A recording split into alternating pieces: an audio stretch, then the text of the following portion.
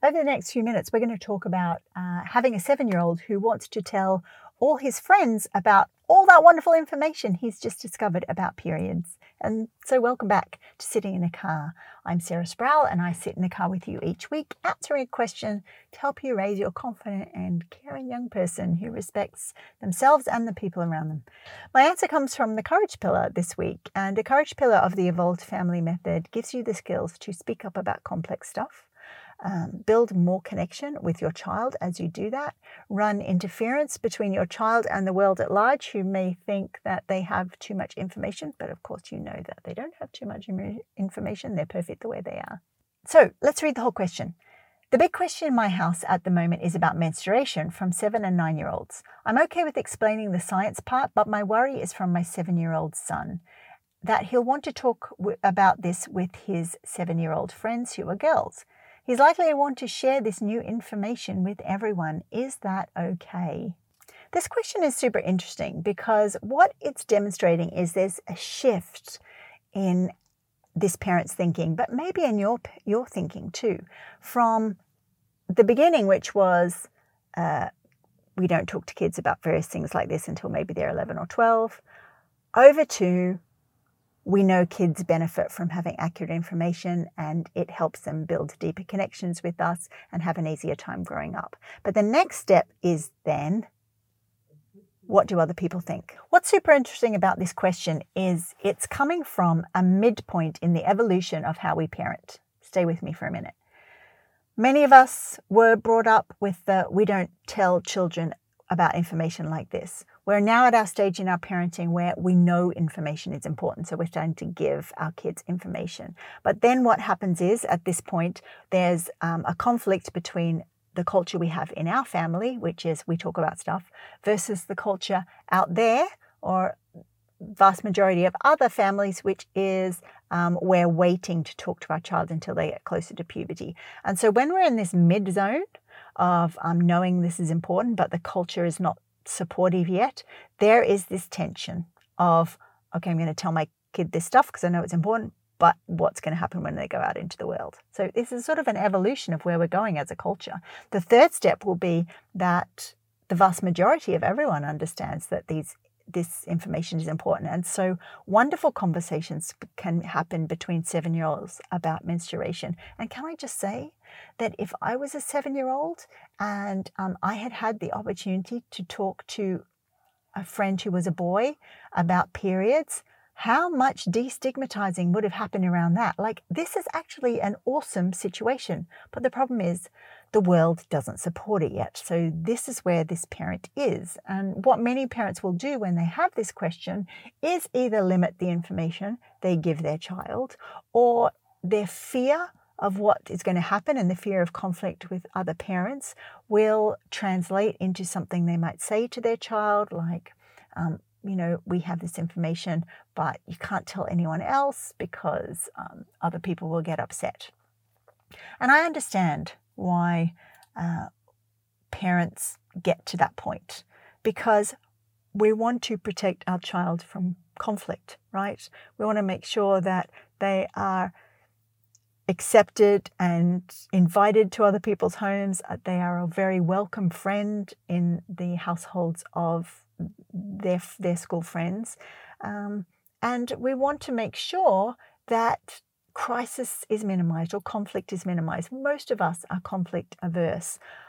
It would be very rare to go out and search for conflict, right? But in a sense, by prioritizing what our children's needs are, we are creating situations where conflicts might arise. And that is where this question comes from. So what I've learned is, if parents are really focused on what is going to happen outside their house and they don't have the skills to create an interface, or they have a system worked out for what will happen if their child speaks up, then it tends to make them tongue-tied. So we're going back to that courageous yet tongue-tied feeling. Because even though the parent who's asked this question is able to speak up to her child, there's a next level of courage, I guess, that comes into play, which is, how do we interface with the people around us?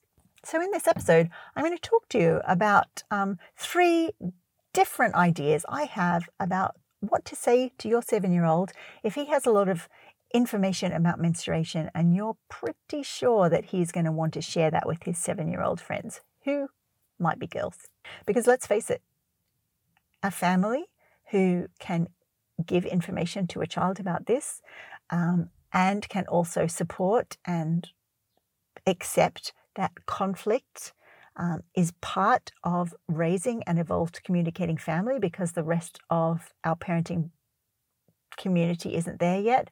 That is one of the highest levels of parenting we can get here, where we as adults can welcome the crisis or the problems because we know without a shadow of a doubt that we are doing the absolute right thing for our child. So let's get going. Point 1. It's time to acknowledge your child's enthusiasm.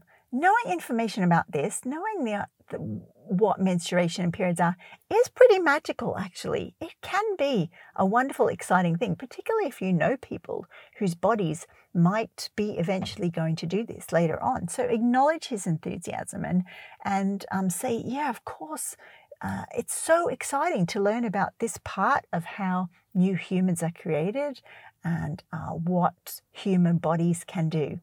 And then we can also say that having information is a privilege, and it also is a superpower in a sense. And I would absolutely use those words superpower, because children generally get superheroes, how they might have super strength or super speed or the ability to fly.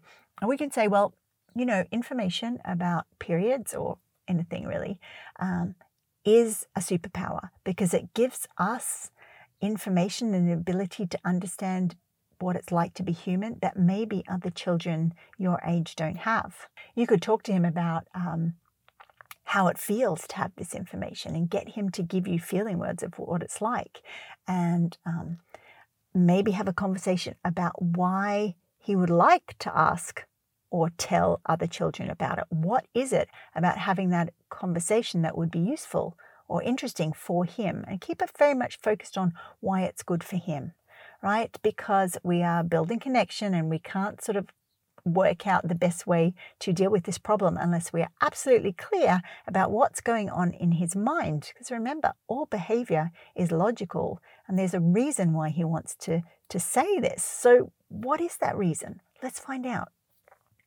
Point 2, it's time to talk about period stigma and period shame. If they know, your kids know about periods and menstruation, then it's a really good opportunity to then talk about cultural shame. Now, in the Evolved Family Method, as part of the growth pillar pyramid, we talk about all these different age-appropriate topics to have with children. And one of them is about how our culture influences how we think about something. So in this case, it will be that the culture around us has influenced almost everyone to feel ashamed and embarrassed about periods. Whether they have a body that is going to have a period or not, the default is shame and embarrassment.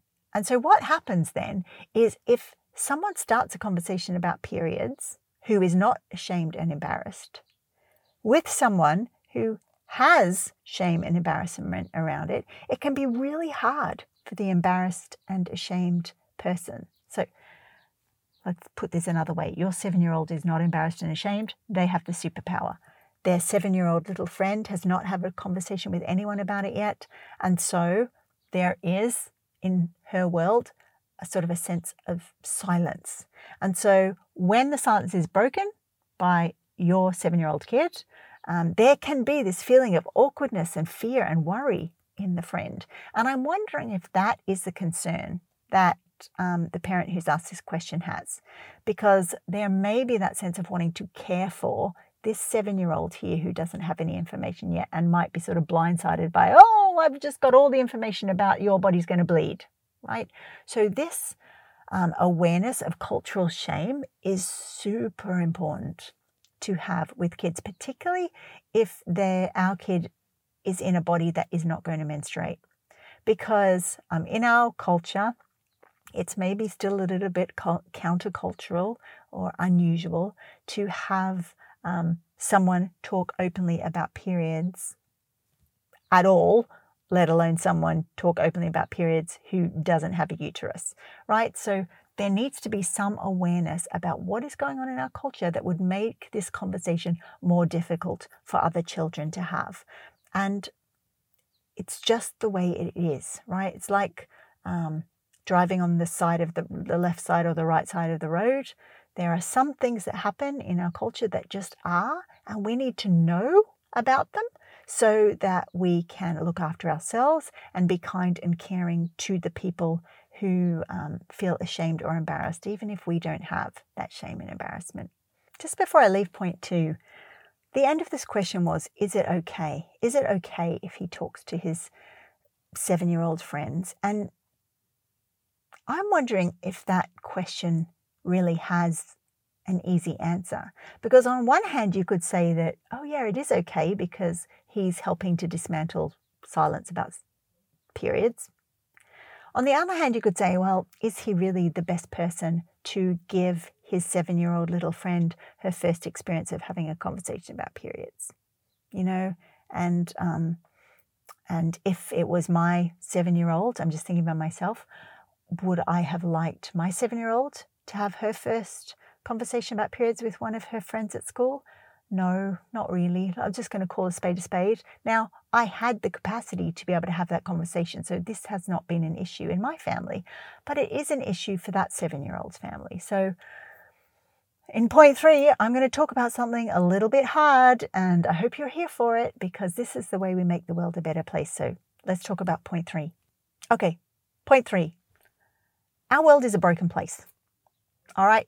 Lots of things are about our world aren't helpful or good.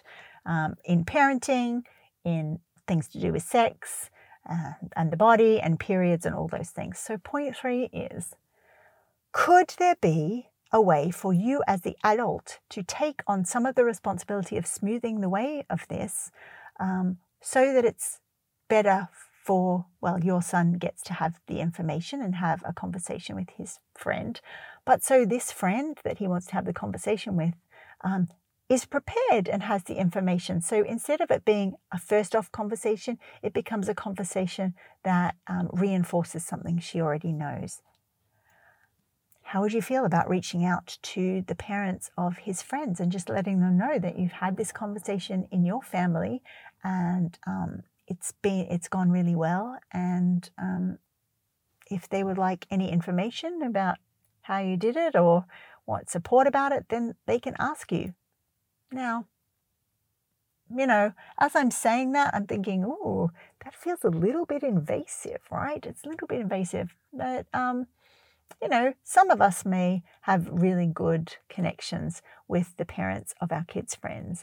And how could it be possible that we're saying this in a way not to make them feel bad, but just to say, look, we ended up having this conversation the other day, and now my kid knows this information. I just want to make sure that your kids know this information too, in case a conversation comes up about it at school, right? So you're not being defensive and going, oh, sorry, we shouldn't have had this conversation. You're saying, this conversation happened. You might like to prepare your child because it will probably come up in the playground. The fact is, some of us are going to be the first in our group to have conversations like this. The only alternative would be to wait until everybody's ready to start talking. And that would be very rare to have a situation. In fact, it would be completely artificial and not at all realistic to expect that to happen in the world. So we have a choice, really. We can either go ahead and have the conversations in our family and do the best we can and do it at a time that feels natural and right, and also is in line with what the sex education research is saying. We could wait and try and guess or have a chat to other people about when they're going to do it, but they may not have the same information as us, and therefore they're not going to do it in line with what the sexuality education research says. Or we could bury our head in the sand and just let conversations happen outside of our family and maybe do the traditional parenting that we might have received when we were kids growing up. And I know, most of us now, particularly anyone watching sitting in a car, I know something about you. And what I know is that you want more for your kid than you had growing up. And so it comes down to these two things. Are we going to talk at the time that's best for our child, or are we going to try and fit in with other people in our community? And if you know me at all, you will know that I am child-centered. My kid is the most important thing in the world, and I will do exactly what they need from me. And if that causes ructions in my community, then I put on myself the responsibility of learning the skills to deal with that. I am the adult. I can learn how to deal with conflict. That's something we teach inside the Evolved Family Method. How do we deal with inevitable conflict when we are doing this progressive, amazing child-centered part of parenting? So you've just learnt about how to have a conversation with your 7-year-old, or how to talk about this idea that he has information that he might want to pass on his friends. And this episode got really detailed. So I want you to know that you may get to the end of this episode and still feel a bit unsure about what to do. And that is absolutely okay, because we are, as parents, challenging decades, generations of the old parenting method, the courageous but tongue-tied sort of idea. Or even actually in our parents' generation, through no fault of their own, they weren't courageous and tongue-tied. They were just doing what they were told. Right? And now we find ourselves, that was not right at all, and we're doing something different. So it can take a while to learn all the micro skills needed to have conversations like this. Particularly, I've been talking to you about how to manage conflict between families who have different viewpoints to us. That is a high-level parenting skill. We start dealing with it inside the Evolve School, but that is something that we continue needing more help on for months and months after you go through the Evolve School. So don't feel bad if that feels out of your reach, but do think about what support you can get to help yourself start to upskill in this area. Because if you're putting your child first, then there is inevitably going to be some work that you'll need to do around negotiation and diplomacy in your community. So that's sitting in a car for another week, where I've answered a question to help you raise your confident and caring young person who respects themselves and the people around them. And if you would like more information about the Evolve School, reach out to me in any way, whether that's to comment on this video, email me, DM me, find a link, and I will give you the next steps and tell you when the Evolve School opens, because it's not open all the time, because it's too exhausting for me to run 24/7 all through the year. Take care. See you next time. And I guess, start again. Hilarious. They're on the phone. I got distracted. Woo! Try again. So where was I?